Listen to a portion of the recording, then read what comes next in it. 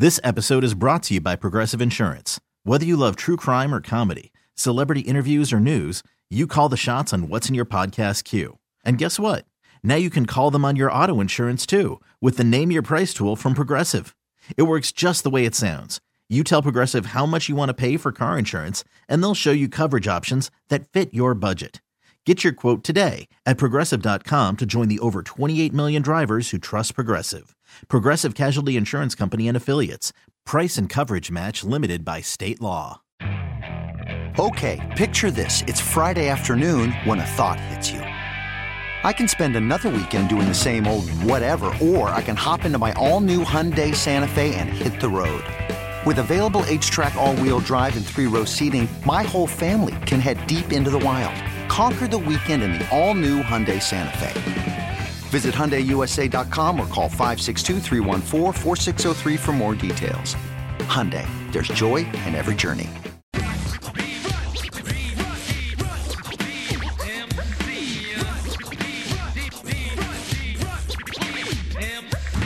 Hi everybody, welcome back to Power Players, powered by Radio.com.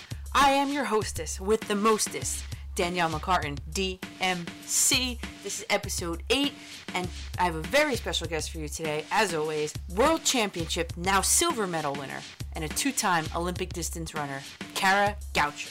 Kara, thanks for joining the show. I'm so excited to have you on. Thank you. I'm excited to be on. So we got to start here. I'm in the New York, New Jersey area, and I know you were born in Queens, and I wanted to first ask you about the New York City Marathon. It's the 50th anniversary of it this year, and as far as we know, it's still a go for November 1st, despite this coronavirus stuff. In the past, there's been 50,000 runners, yet here in this area, we can't even have outdoor gatherings with more than 25 people. Do you think the race will still happen?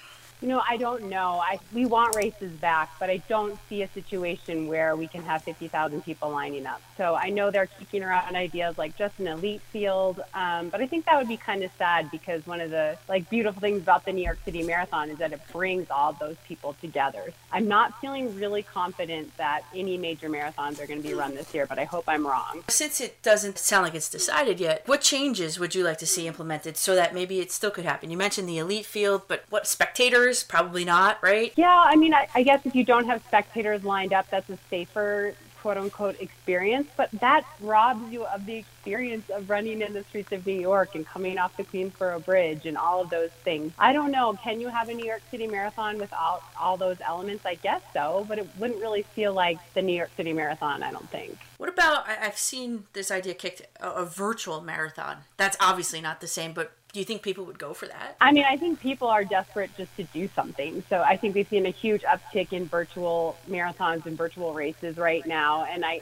can see them doing that. I feel like it's harder with these iconic races, a New York or a Boston, that are so iconic and so much a part of our history in the U.S. as runners, and it's harder for them to do a virtual race because people want to go to New York and they want to have that experience. That is, of course, an option, but I feel like for these bigger iconic races that it's harder. I have a listener question. Erin from Palisades Park, New Jersey. She's an avid runner who thinks, by the way, that this is a quote, "You're amazing." She wants to know what your favorite workout is, and I assume because she's going to want to try it. Oh my gosh, well, it depends on what I would be training for. You know, when I was on the track, I really loved mile repeats, and I also loved speed work, 200s and 300s and 400s. When I was training for the marathon, I really liked long repeats. So I liked 2-mile repeats or 5K repeats. Just kind of depends. Like right now, I'm trying to get a little speed back. I'm trying to run a quick mile for myself, so I've been doing speed work again, which is fun. I've always liked repeats.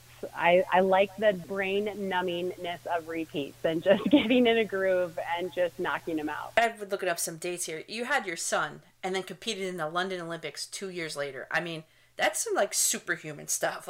How were you able to bounce back into Olympic shape so quickly? Yeah, I would not recommend that. I mean, I gave birth to my son in September of 2010, and I ran the Boston Marathon 6.5 months later. And, it set me up for a lot of injuries. So I definitely would not recommend it. I think as a female athlete, we don't have maternity protection. I was trying to get back and prove that I still had value. I think if I was ever to do it again, I would listen to my body a little bit more. But it's Your body is an amazing thing, and it will come back. I think at the Olympic Games, my son was about 22 months old maybe, and at that point I really felt like myself again. I mean, I totally felt like myself. It took me about a year. Be patient, be gentle with yourself, and I felt so much stronger after I had my son. For me, I know Erin from Palisades Park is an avid runner. She posts stuff all the time about running, but for me, I'm not a runner. Like, the sports I played in high school did not involve distance whatsoever. I had played softball, I played volleyball, I played basketball. So I've been actually in this quarantine running 2 miles pretty much every day. How can I kind of take it to the next level? I change it up a little bit.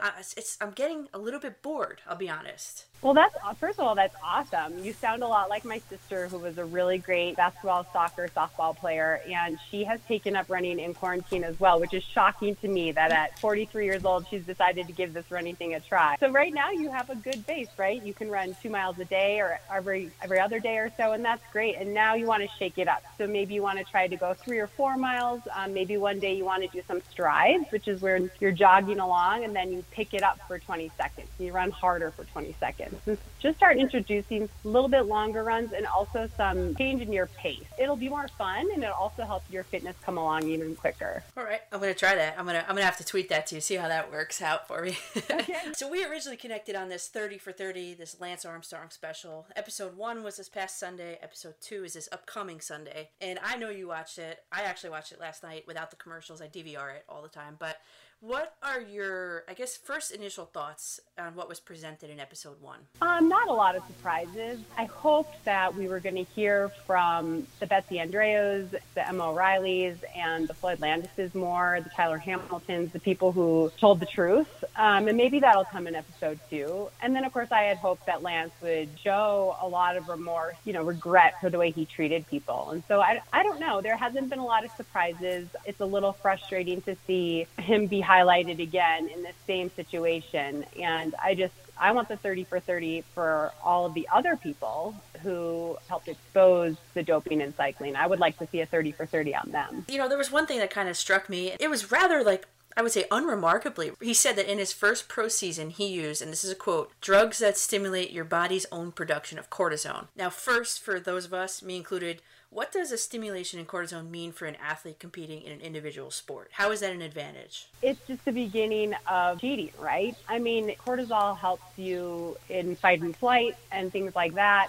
So I'm assuming it would be helpful in a race situation or a hard workout situation to help you be able to go harder and longer. That was the first time I had heard him admit that he doped his first season as a pro. And of course, there's rumors that, that the EPO started a lot earlier than he said there. He has former teammates and massage therapists that say it started earlier. But I was a little like, okay, good. He at least admitted that he has never been a professional athlete clean. So for me, it begs the question of, well, how good was he? If you're taking drugs from the get-go, I mean, a lot of people like to argue with me on social media that, he would have won regardless. But the thing is, we don't get to know now because we learned that he was cheating from the very beginning. It's really interesting the emotions that people have behind it and how angry they are when I talk about it. It's, like good people make bad choices. Bad people make good choices. And just, I'm not saying he's a bad human, but I'm just saying let's take the emotion out of it and let's look at his career. It's stained. The entire career is stained. And so it's really hard to really look at anything that he did in his career with any admiration. So I listened to your podcast, the whole thing. You have a podcast called Clean Sport Collective, and the latest episode was with Floyd Landis. He was the winner of the 2006 Tour de France who exposed the widespread doping in cycling. And one word, I kind of opened my notes in my phone as he was talking. He used the word institutional, and he said, this is a quote from him, literally everyone was in on it. There was no solution. In that moment, right, Kara, when he was talking to you, was that statement something that you had believed or happened to agree with or disagree with? Yeah, look, I used to be really black and white on this, and I still am. If you dope, you're out. I don't have any patience for it. But I changed a little bit where I have become a little bit more empathetic. I do think he was in a situation where everyone was doping. Did he still have a choice? Of course he did. He could go home. He could say, I'm not going to do that. But I've become a little bit more empathetic where when you feel like there's nowhere to turn, of course there's still a choice, but I can see how they justify it to themselves. And I appreciated him really walking us through his justification, because when he first was a professional, he was trying to do it clean. He was racing for Motorola and they were trying to do it clean. And then he made the decision that I'm going to go to U.S. Postal Team and I'm going to teach. That's not okay. But I think it's interesting talking to people who are willing to talk us through that, because like I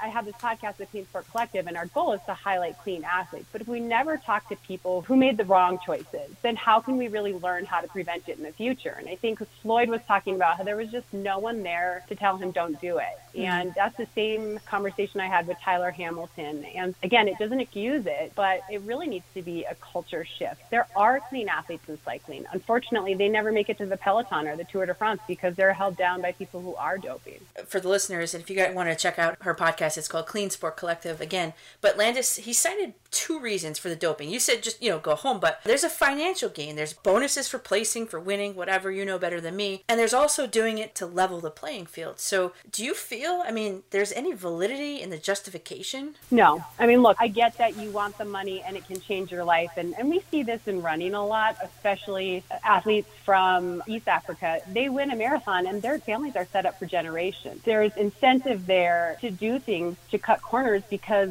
of the financial benefit. And Floyd talked about that, right? Like he went from scraping by to making a lot of money. There's a lot of incentive behind it. But, this whole level the playing field thing, it really irritates me because it doesn't. It just doesn't. Everybody responds to drugs differently. So some people get a much bigger benefit from EPO than others. Some people have just a naturally higher hemoglobin. So if they take EPO, they're not going to get the kind of benefits of someone that has a naturally lower hemoglobin level. And same with testosterone and HGH. So you're not really leveling anything. And at this point, it really becomes who has the most money, who's willing to take the most risk. Floyd was talking about when he got to Postal Service, they had a team doctor who was monitoring them constantly so they could dope, quote unquote, safely. It just really becomes then about money, like who the richer athletes are going to do well. I really can't stand that leveling playing field argument. It really falls flat on every area for me. I want to put that out there. Me too. But as he was talking, I'm a big baseball fan, and I was thinking about the steroid era in baseball and how much Landis is similar to a guy like Jose Canseco, who ultimately, in his book, obviously made money off of it, but he told how widespread PEDs in baseball were. So since it's so widespread,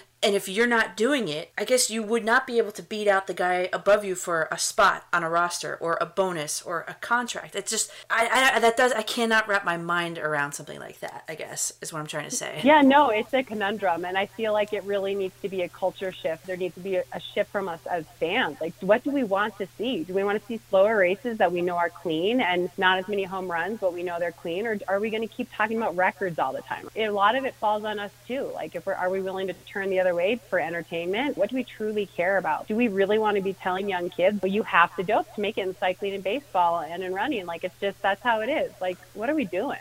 There needs to be an overall culture shift. And I appreciate Tyler Hamilton and Floyd Landis, they got caught. And there's a good chance they never would have said anything if they hadn't gotten caught. But I do appreciate them willing to pull that curtain back and say, hey, you know what, this can't keep going on. And we need to learn from people like that so that we can change it for the future. So the Nike Oregon Project, very important to you, but this is a quote from your former coach, Alberto Salazar. And he said, no athlete within the Oregon Project uses a medication against the spirit of the sport we love. What does that make you feel? It's just a blatant lie. I think there was at least you saw a report. They're trying to take these infusions above the legal limit to get an advantage. It's just a lie. But that's what he's done, and that's what that team has done, and that's what Lance did until he couldn't lie anymore, and that's what Floyd did, and that's what Tyler did, right? They just lie. I was on that team. I watched people taking prescription drugs they didn't need. I watched people taking inhalers they didn't need. I watched people fake dehydration to get IVs they didn't need. Those are the facts. I testified about it, and there's an appeal, and I'll have to testify it again. But, it is sort of a he said, she said in public opinion, and some people agree with me and some people don't. But I was reading about your relationship with Salazar, and he was like a father figure for you, so that must have been that must have been tough. Oh, yeah. Oh, no, it was terrible. It's funny now to be so removed from him and his life, but, he really was like a father to me, and we wrote very personal letters to each other, and I confided in him in so much of my life. My father died when I was 4 years old, and he really filled that void for me, and there was so much trust. It's really hard to describe to people. It's like finding out that your dad is a criminal, but like a really bad one, and then being put in this position of looking the other way because you love him so much. much and you don't want to see any harm, or doing what you know in your gut is right. It's taken years. And even now, like when I had to testify in front of him, honestly, it was like a traumatic experience for me, and I'm sure it will be again when I have to do it again. I didn't know about the appeal. Like, what is the whole process now? The appeal, the timeline of it, and what are you expected to say or do now? It went in front of the American Arbitration Association, and he was given a 4-year ban. He didn't like that, so he has appealed it. Now we go in front of CAS, which is the Court of Arbitration of Sport, and whatever is decided here is final. There's no appeal for this. So it looks like it's going to be this fall. So we'll have the whole hearing all over again. And first time I testified like 3.5, 4 hours, and I'll have to do it all over again, and in front of 3 new arbitrators. And USADA is not backing down. Those of us that testified are not backing down, and he and with Nike's backing are not backing down. So yeah, we get to do it all over again. Wow, and with Nike's backing, that's like a David and Goliath sort of feel. Yeah, it felt like that the whole time, right? There was a lot of people upset because it took 6, 7 years for this all to happen. It was about 6 years before he was charged, and then we had the hearing, and it was another year plus, almost a year and a half after we had the hearing before a decision was made. A lot of people are mad at USADA, but they had no control. Nike tried to block it left and right, and it is very much David and Goliath. When I testified, there was 9 people on his team and 3 people on USADA's team. But the thing is, when you have the truth on your side, you can get through the situation of being financially inferior. When you have the truth on your side and you have people willing to tell the truth, that's how he got his ban in the first place. And it's not just him too. I just want the listening audience to know that it was Coach Salazar's, I'm going to call them experiments, and it was Dr. Jeffrey Brown's, going to call them treatments in quotes. But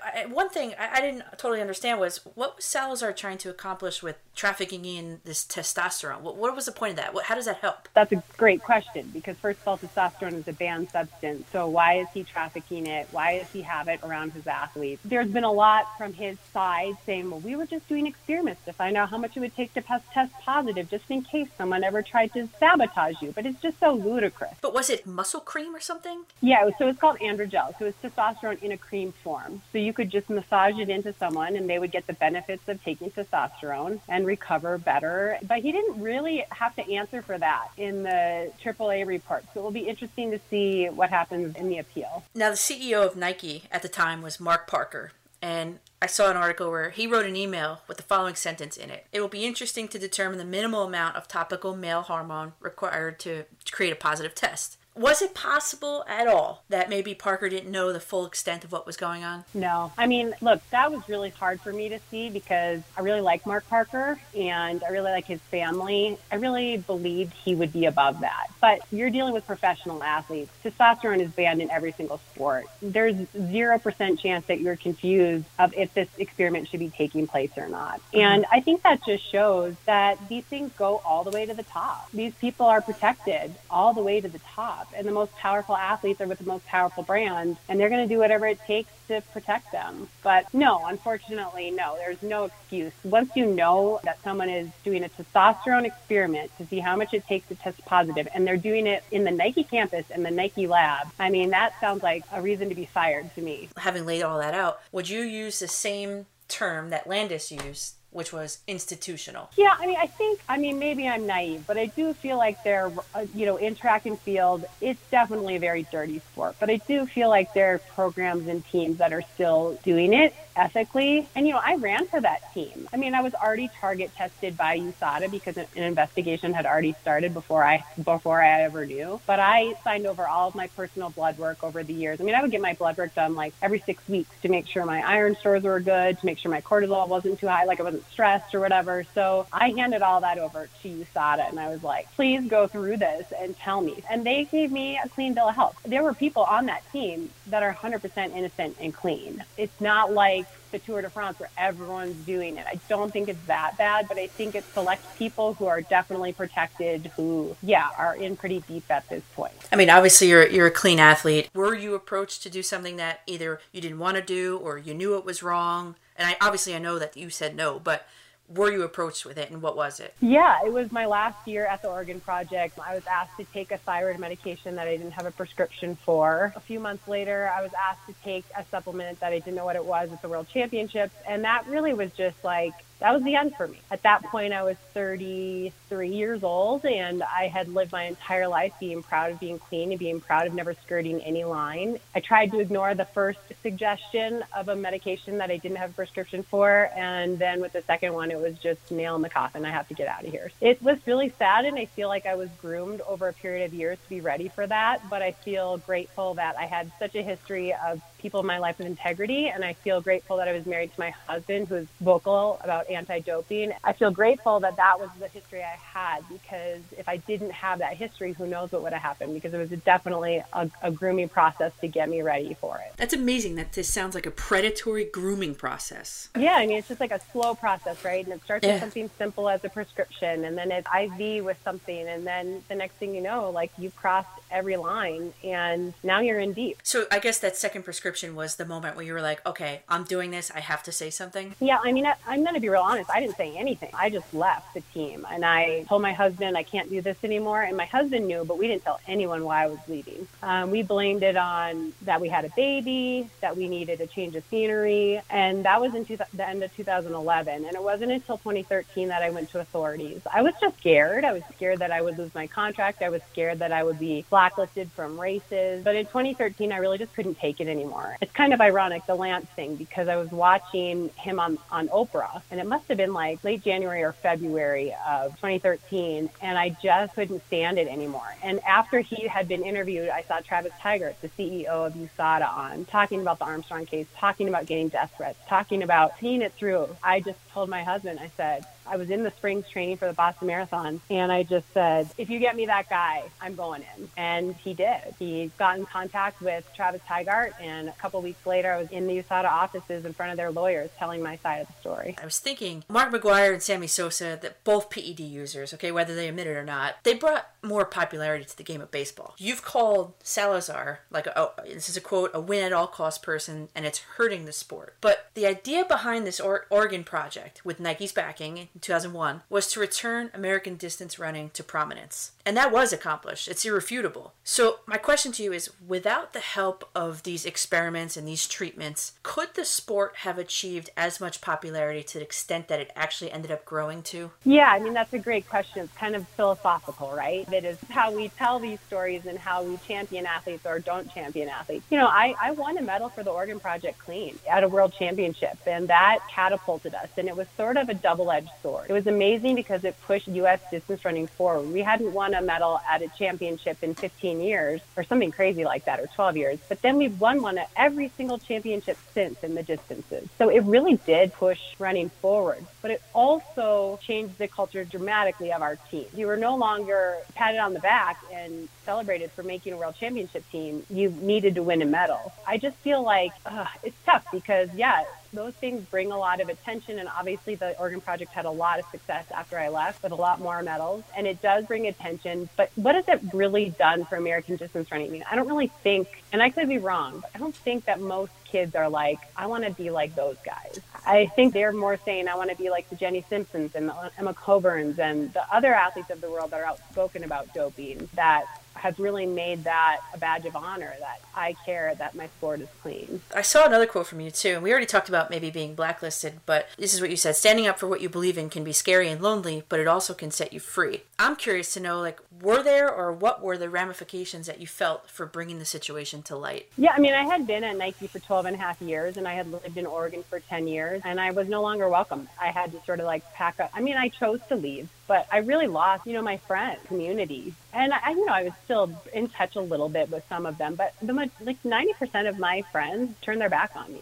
And then I started having a hard time getting into certain races. Then, I've even had death threats. So it just sort of like built over time. But, like I would see on message boards, some of the most famous photographers in the business bashing me, or race directors bashing me openly on Facebook and things like that. That's a lot to take, I'm like, oh, well, now I can't go race there, even though I was planning on racing there.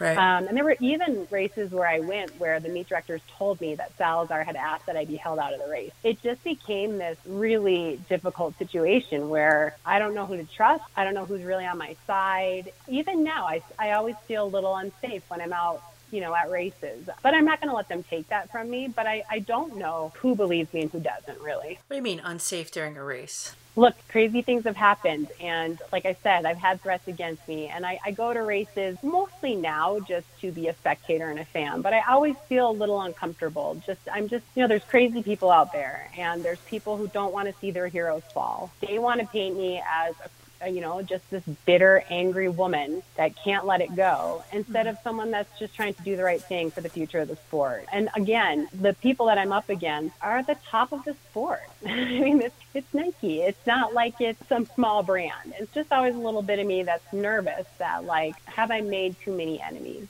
Wow.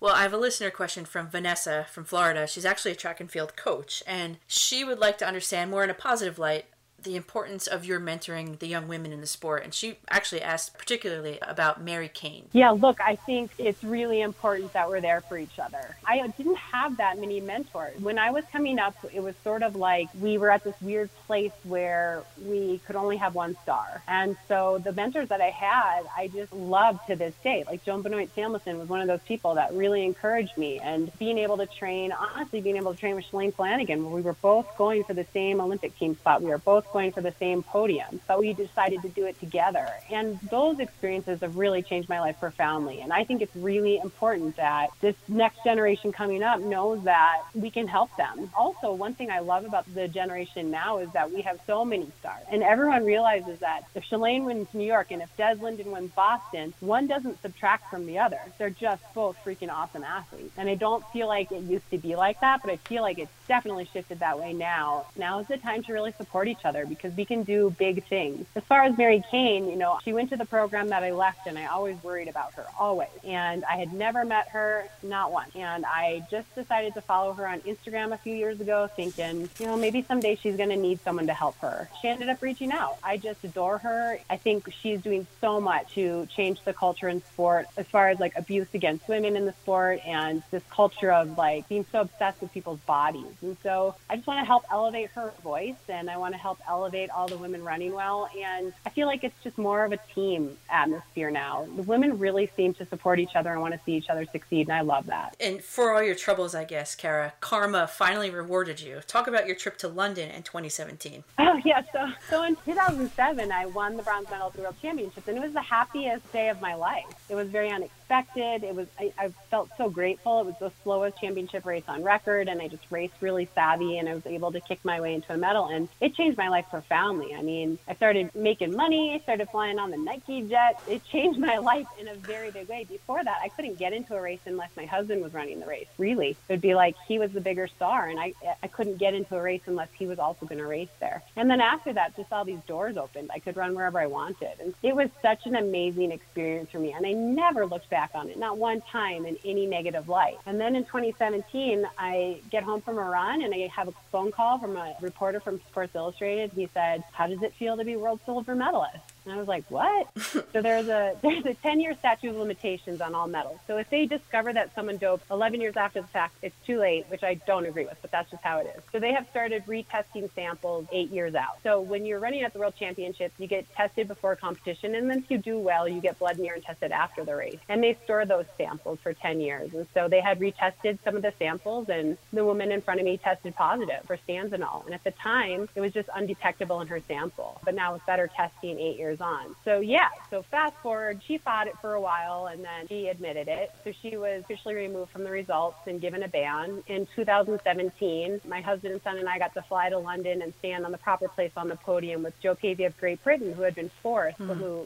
really should have been third. It was a weird experience because it made me a little sad that we never had that, and that, it was kind of like, here's your medals. Okay, let's get to the track meet. And I was like, no, we were those people. We just got robbed of that. But I did really, really appreciate it. And I think for both of us, she has 2 children and I have a child, and it just was like seeing them wave our flags. I think it meant more to me, honestly, 10 years out than it did 10 years earlier. So you're informed about it by an answering machine message from a Sports Illustrated reporter. That's kind of funny. Yeah, it's crazy. And actually, they didn't have our medals that day. I just received my medal right as quarantine started, 12 and a half years. What's going through your mind when you held it in your hands for the first time? So I got flowers that morning from USA Track and Field, and they said, sorry this took so long. So I knew. I was like, oh my God, it's actually coming, actually going to be here. And it showed up, and I was planning on 2 runs that day, and it showed up in the afternoon, and I didn't open it. I knew what it was. What? And I just told my husband, I don't know. I just said, I'm not ready, because I know this is going to make me feel a lot of feels. It's like a closure on this chapter that just never seems to end, but I'm just not ready yet. And so I went out and ran, and then we went out and picked up my favorite sushi. It was right at the start of quarantine, so there was no restaurants open, but they did have pickup. And meanwhile, while I was out running, my husband had organized a Zoom call. So anyway, we got back with the sushi, and then he and my son presented it to me, and my family got to watch. It was just weird, if I'm being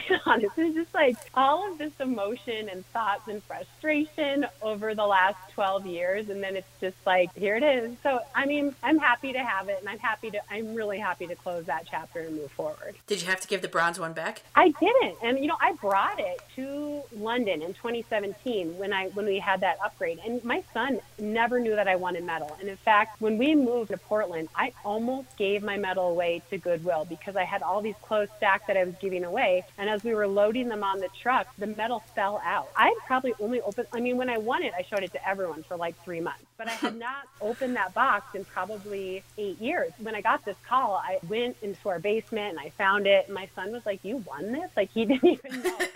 So it was in great condition. So I just assumed that I would turn it in because it was like perfectly clean. It still had like the creases, how they set it in the box perfectly. So I brought it to London and they didn't ask for it back. So it's kind of funny. So I have a bronze medal, I have a placeholder silver medallion, and I have the silver medal. So I got 3 medals for one race. In your opinion, what's the definition? If you were the Kara Goucher dictionary, what's the definition between banned and unethical? Oh, that's a tough one, right? I like to keep it really simple and say, if it's on the ban list, don't do it. That eliminates a lot of the wondering for me. Like, if it's on this list, you just can't take it. Now, there's always people that are trying stuff. For instance, some of these thyroid medications, they may help your performance, but if you can get a doctor to prescribe it for you, that becomes more unethical, right? Because it's not actually banned. I just kind of want people to think like, okay, it becomes blurry, right? Because some people are going to take iron because they want to have better hematocrit and hemoglobin levels, and I get all that. And so where is the line where you say, no, you can't take anything? Some people are taking Advil because they're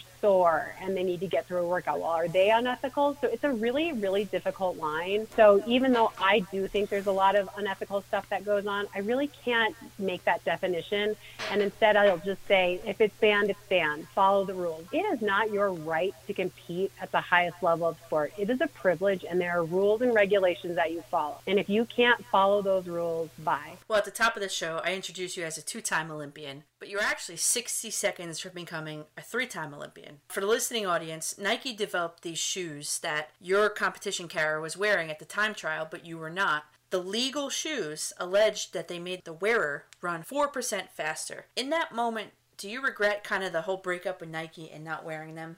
By missing the Olympics by, 65 seconds? Yeah, look, I'll never regret leaving Nike. It just was not a company that aligns with who I am. And so, no. I feel sad that there's a possibility that I should have been on the 3rd Olympic team. But again, we don't get to know. I don't get to go back in time and race that race over. And those Olympics have come and gone. What I want now is I don't want anyone to have to wonder like I do. It's 4 years later and I still wonder.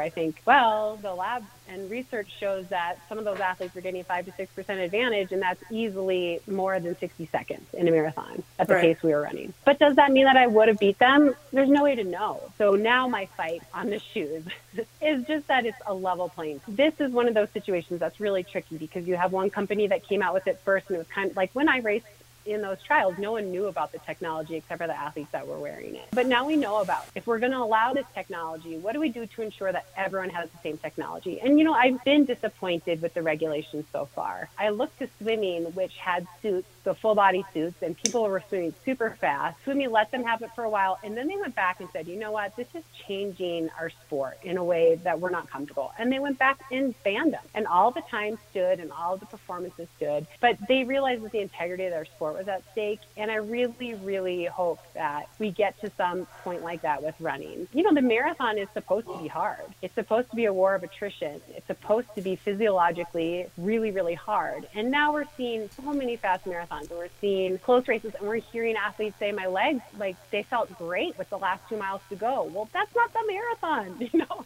Right. The marathon is supposed to be like you're dying, and that's what makes it so special, and that's what made it so hard and unique. So I just think World Athletics needs to really think about, what does this do for the future of the sport, and is that what they want? I'm sad to see the direction they've taken it so far, but I'm glad that they did set at least some guidelines so that we can have some sort of regulation there. Because you know what, we really don't want to be seeing a shoe beat a shoe. We want to see an athlete beat an athlete. While those shoes aren't banned, they certainly, I think we can both agree that they're unethical. And like you mentioned it briefly, it's the Nike Vaporfly swimsuits too. They make a swimmer 4% faster. To backtrack just a second, I mean, it was your teammate that was wearing them, and it was your brother-in-law who helped develop the shoes. I mean, did your relationship suffer with either or both of them after that? Yeah, I mean, it was really hard for me. I'm not going to lie. Just a lot of tears about, I mean, you know, I didn't know about the shoes. You know, I ran that race. I ran my heart out. And all three women that finished ahead of me are good women. They're good people, and they're really good athletes. Des has won Boston. Shalane has won New York. Amy Hastings won a bronze medal at the World Championships in the marathon. It's not like I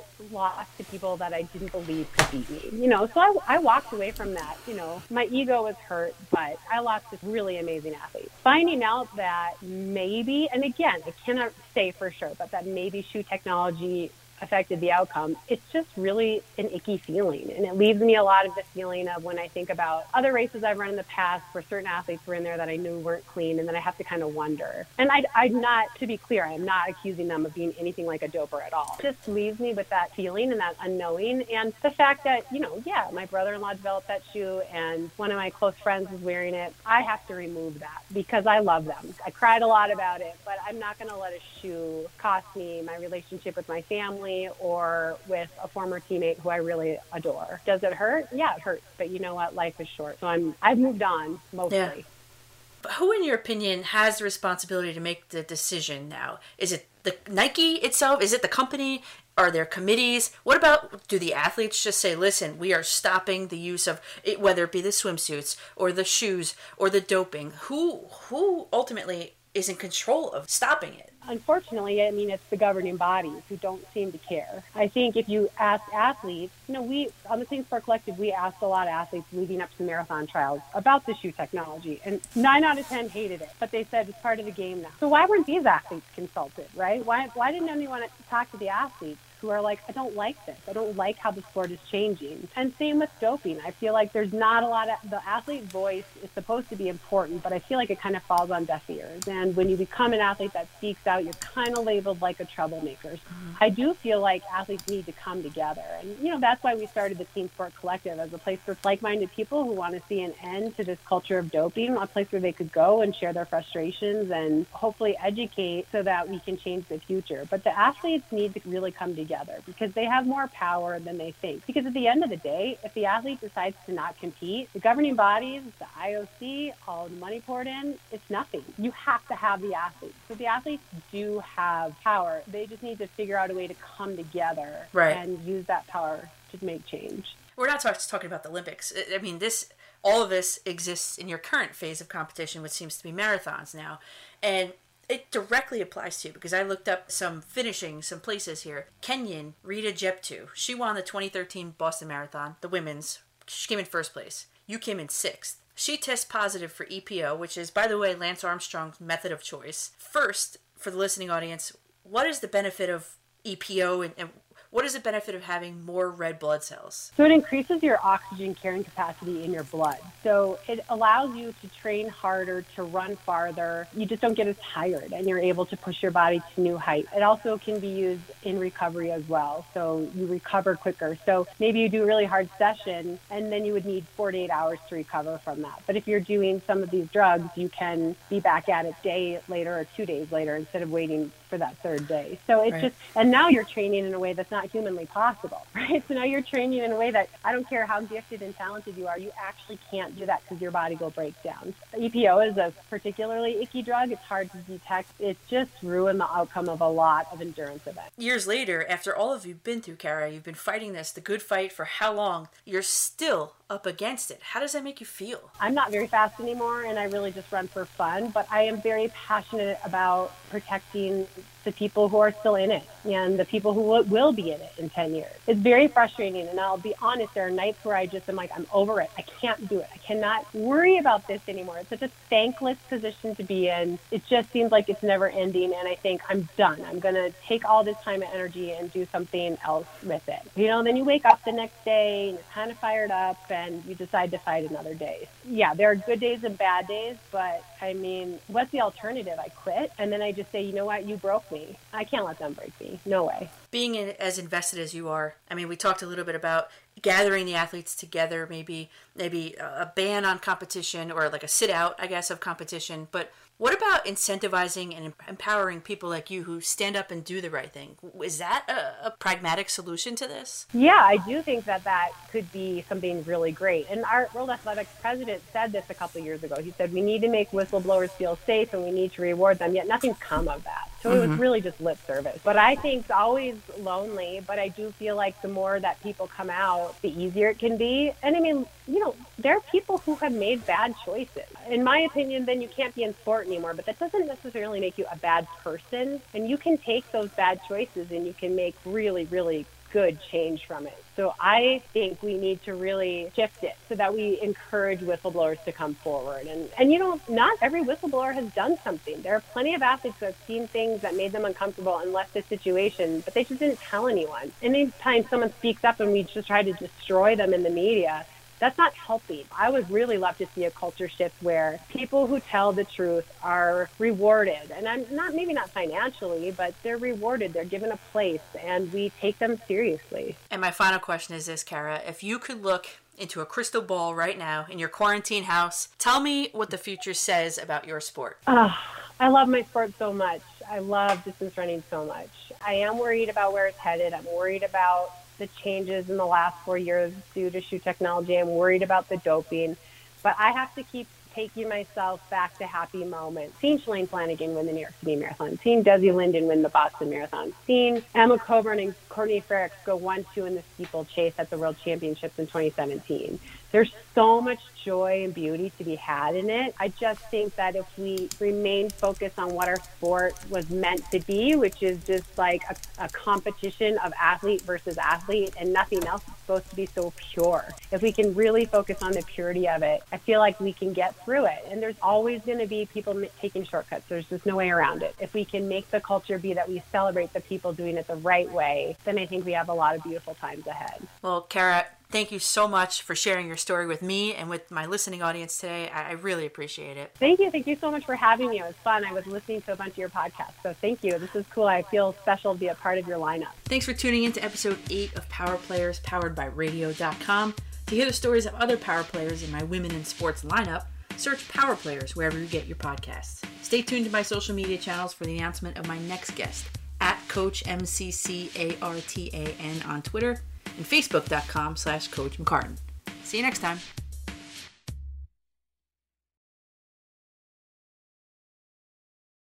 This episode is brought to you by Progressive Insurance. Whether you love true crime or comedy, celebrity interviews or news, you call the shots on what's in your podcast queue. And guess what? Now you can call them on your auto insurance too, with the Name Your Price tool from Progressive.